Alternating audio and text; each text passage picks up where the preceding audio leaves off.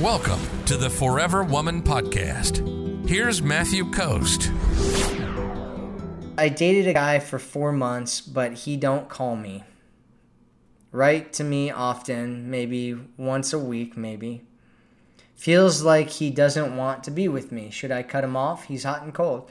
Well, yeah, I mean, I would pull back a bit, right? And start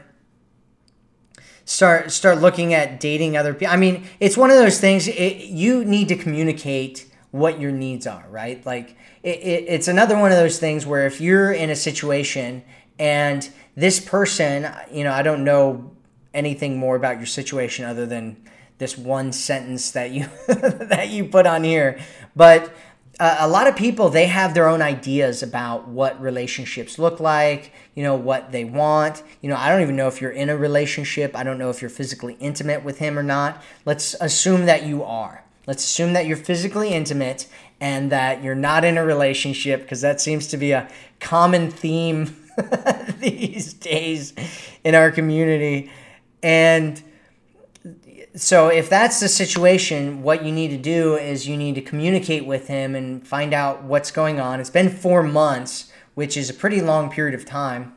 And, if you need certain things in the relationship, you need to talk to him about it. You need to communicate. You need to find out why he does what he's doing, right? Why is he, only messaging you once a week, right? Like, calling, especially in this day and age, isn't actually very common. Most people, men and women, prefer texting because it's easy, it's quick, it's short.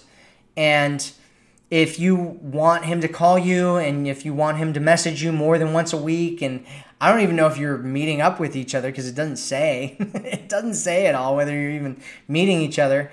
So it's one, I need more information about your situation. And two, you need to communicate what your needs are and what's going on with you, and find out what's going on with him and communicate with him and talk to him about, what's going on in his life and,